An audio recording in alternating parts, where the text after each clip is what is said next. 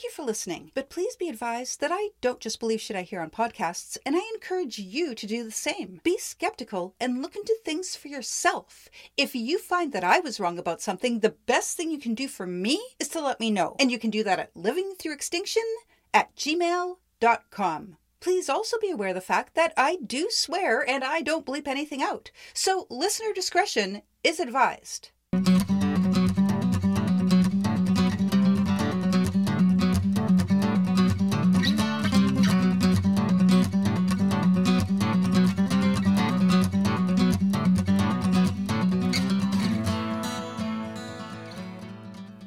I'm Ruby, and this is episode 103 of Living Through Extinction, a short to the point podcast with science and skepticism, environment and wildlife, and stuff I find important or interesting that I want to learn more about.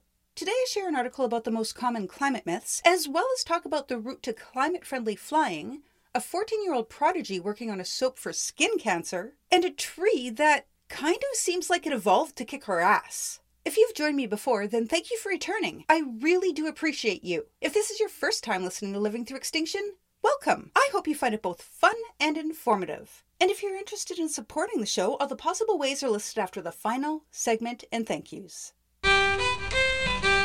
Today I'm sharing a CBC News article about common climate myths and how we know they are not true. The author of this one is Jeff Berardelli.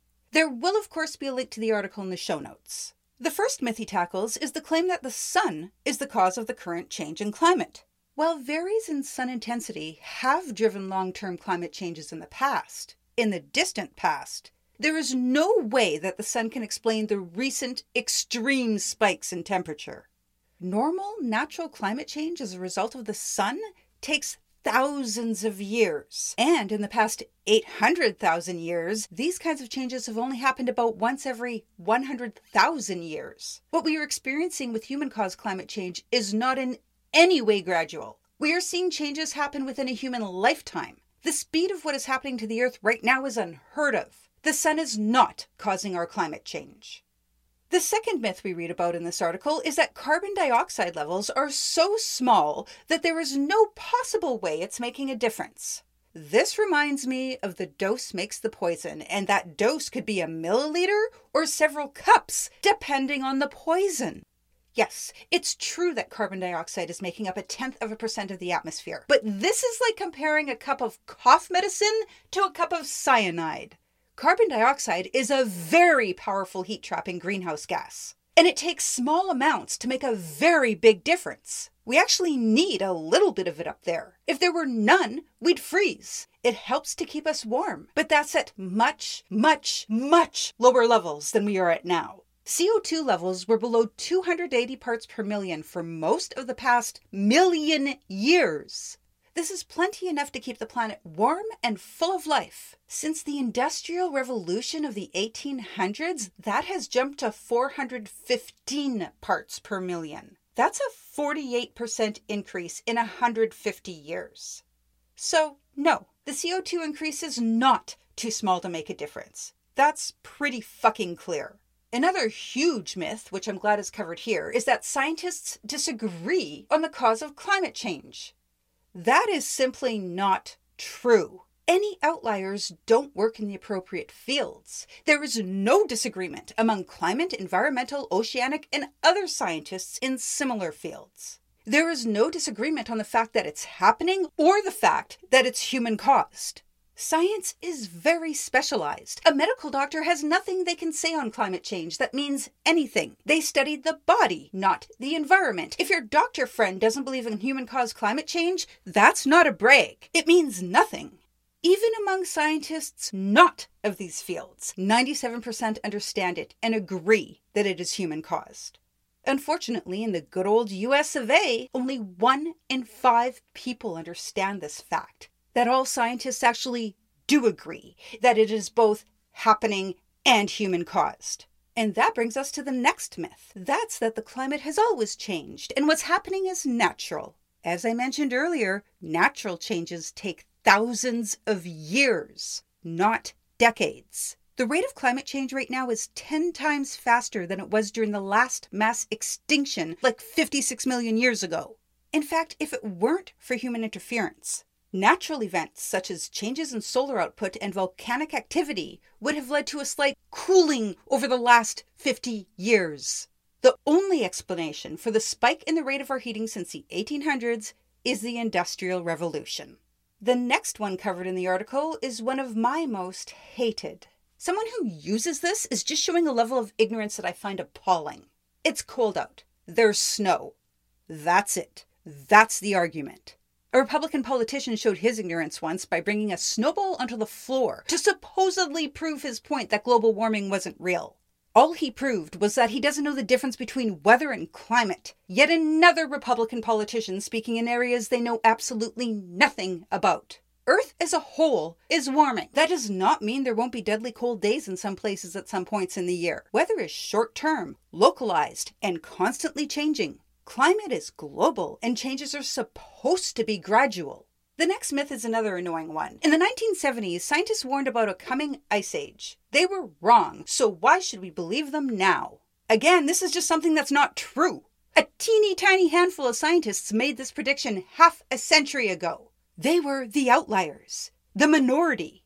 The field was also just getting started in the 70s, but even then, the scientific consensus coming out of this new field was that the planet was warming, not cooling. Since then, tens of thousands of peer-reviewed papers have confirmed this. But the media in the 70s published the headlines about the minority belief out of the scientific community because it sold newspapers.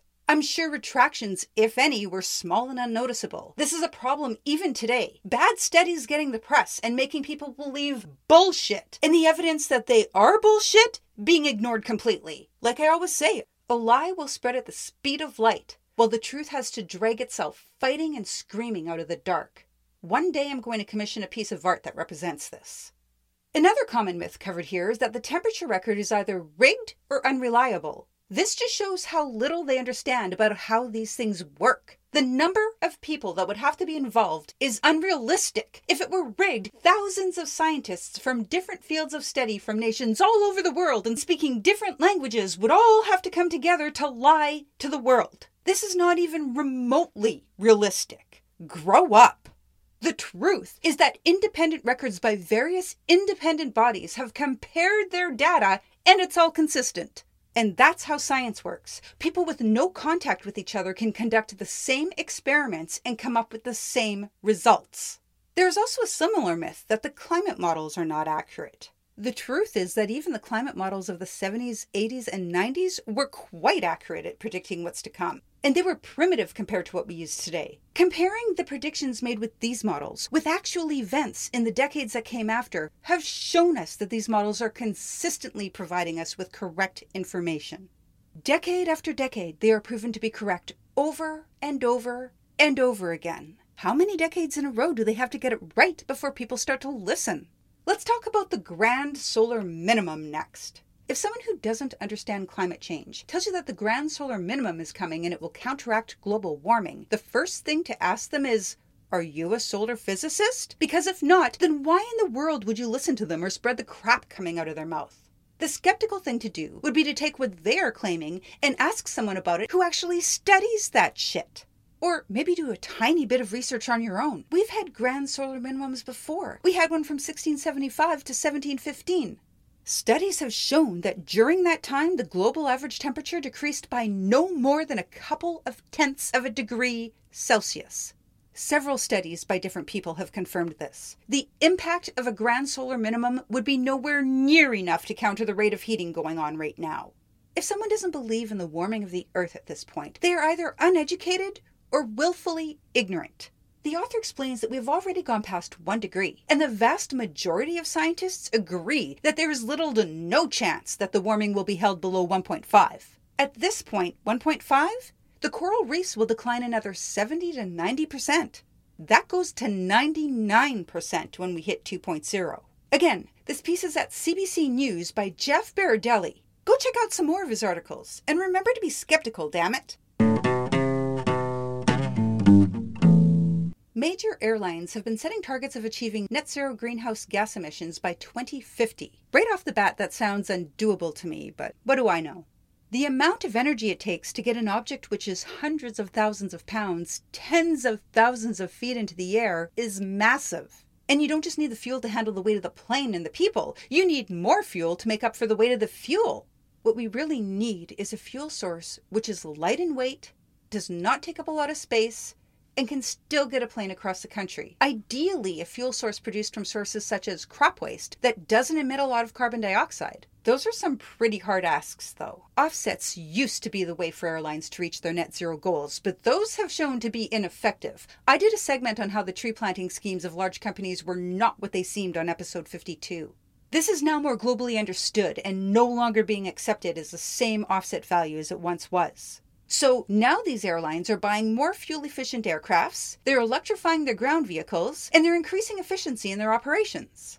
They have also started testing wins on battery and hydrogen-powered planes and testing aircraft designs that would be very unfamiliar to you or me. But the ultimate goal, the one thing considered to be the holy grail of clean air travel, is SAF, using sustainable aviation fuel, such as the crop waste I mentioned earlier. United used only SAF in one of their engines for a flight from Chicago to Washington, D.C. I guess it's smart to test alongside regularly fueled engines, right? Just in case. Of course, new technology is always so fucking expensive in the beginning, and this is no different. The demand is getting higher all the time, and SAF supplies are nowhere near produced at a large enough scale to bring prices down. Because of all that, it's currently 4 times more expensive to use sustainable aviation fuels, which sucks. It's still a good thing to keep going with, though. Costs will come down as scaling up commences, and aviation is one of the major contributors to carbon dioxide emissions. When the heat-trapping effects of the water vapor is taken into effect along with the rest of it, flying is responsible for 2.5% of global emissions. This will double by 2050 if we keep going as is. In other words, if conservatives get their way. Biden supports it, so we all know conservatives are going to hate it, right? The Biden administration has proposed subsidies in support of developing SAFs from agricultural sources that would be capable of powering jet engines. But there's a legitimate concern that the cropland required would take away from what we use to feed everyone, especially if the farmers find they can make more money growing crops for fuel than for food. That's not great.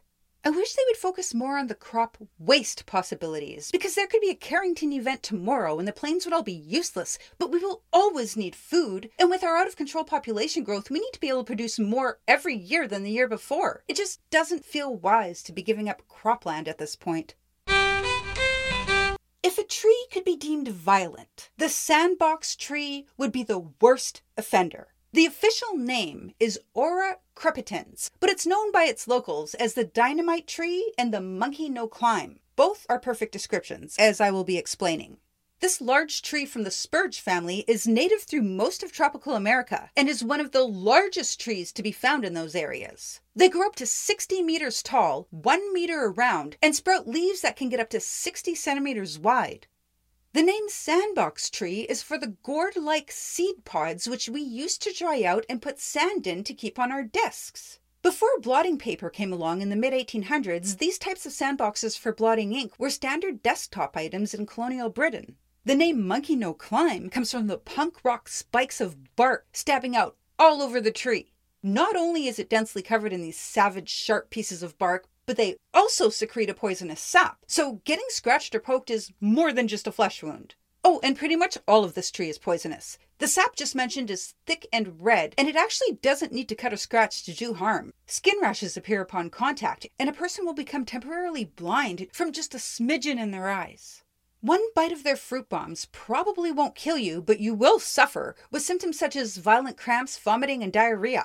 The leaves are poisonous. The seeds are poisonous. This is not a human-friendly tree. The most interesting part of the Sandbox tree, did you notice I said something about its fruit bombs? And that one of the names I mentioned earlier was the dynamite tree? These pods we used to dry out and put on our desks. Those are the tree's seed grenades. They are pumpkin-shaped and about 7.6 centimeters in diameter. So picture that shape and size. But they're made up of about 15 pieces segmented together, kind of like an orange is under its peel. When these pods are exposed to heat and not enough water, they begin to dry out. As they dry out, the segments begin to slowly pull apart. As I mentioned earlier, these are more akin to gourds than, say, an orange. So these pieces pulling apart are hard. As they get drier and drier, the force on them gets stronger and stronger until the pod segments burst, violently splitting away from each other with a loud bang, launching seeds as far as 100 meters, and yes, injuring any people or animals which may be in the way, sometimes seriously. Especially if the force of one going off causes others around it to release and blow as well. Just imagine the carnage of seeds flying out in all directions for 100 fucking meters. Or until stopped by something or someone. The good news is that we have learned all this about it and are now able to somewhat predict when the pods will begin to blow. Areas where people might be can be marked with warnings or blocked off completely. They never blow at night, and they never blow when it's damp or cool. So there is some predictability to help keep people safe. A mistake was made when some of these trees were brought to East Africa and planted on purpose to be used as shade. The idea was that their size was going to make them ideal, but they didn't take into account the incredible ability of the species to spread its seed. A 100-meter circle is a pretty big circle. The Sandbox tree's efficient seed spreading system did its thing, and they are now considered invasive in East Africa. Oops. Seriously though, if there were a cartoon about trees, the Sandbox tree would absolutely be the villain. If ever there was a plant for us to stay the fuck away from, this is it. Hemon Bakil is a 14-year-old high school student with very high aspirations. He entered 3M's Young Scientists Challenge, a competition which encourages kids to come up with unique ideas and offers mentors to help bring their ideas to fruition. This young man from Fairfax, Virginia, won the grand prize for his endeavors so far. This win is going to help him take his next steps in reaching his goal to helping people with skin cancer. Hemon had the realization that skin cancer, a very treatable disease, didn't have any affordable treatments, and that more and more people were dying from it just because they couldn't afford to do what it takes to get well. This inspired him. He had an idea, and so it began. His initial ideas and experiments were all worked out in his parents' kitchen and basement, but when he submitted his work to the competition and became a finalist, he got access to everything he ever imagined. 3M appointed him a mentor who he credits with helping him organize and structure his thoughts. When he reached out to his state's university, they were happy to assist. He got to work in proper settings, outside of his parents' home, which I'm sure as much as they were proud of him, they very much appreciated.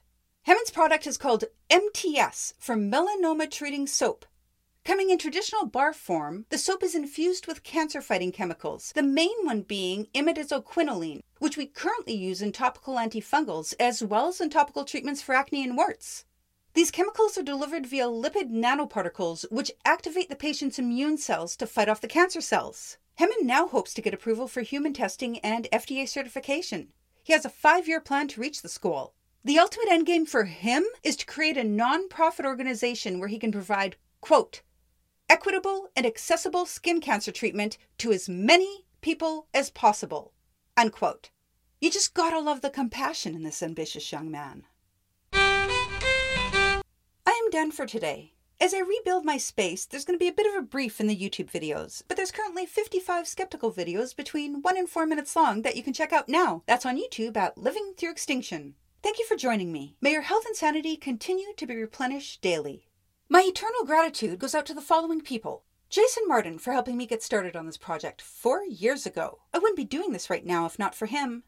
Kathy Rayner for her musical contribution on the violin. Paul Palmer for his musical contribution on the guitar. He can be found at WPG Suitcase Drummer on Instagram.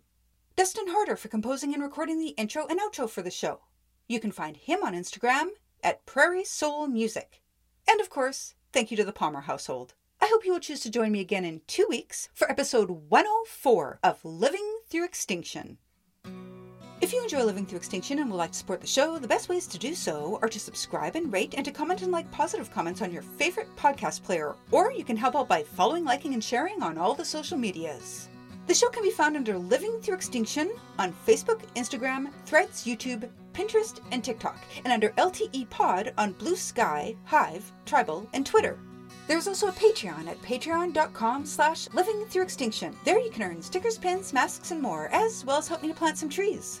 If you have any comments, corrections, questions, or suggestions, please email them to livingthroughextinction@gmail.com or message me through one of the social medias.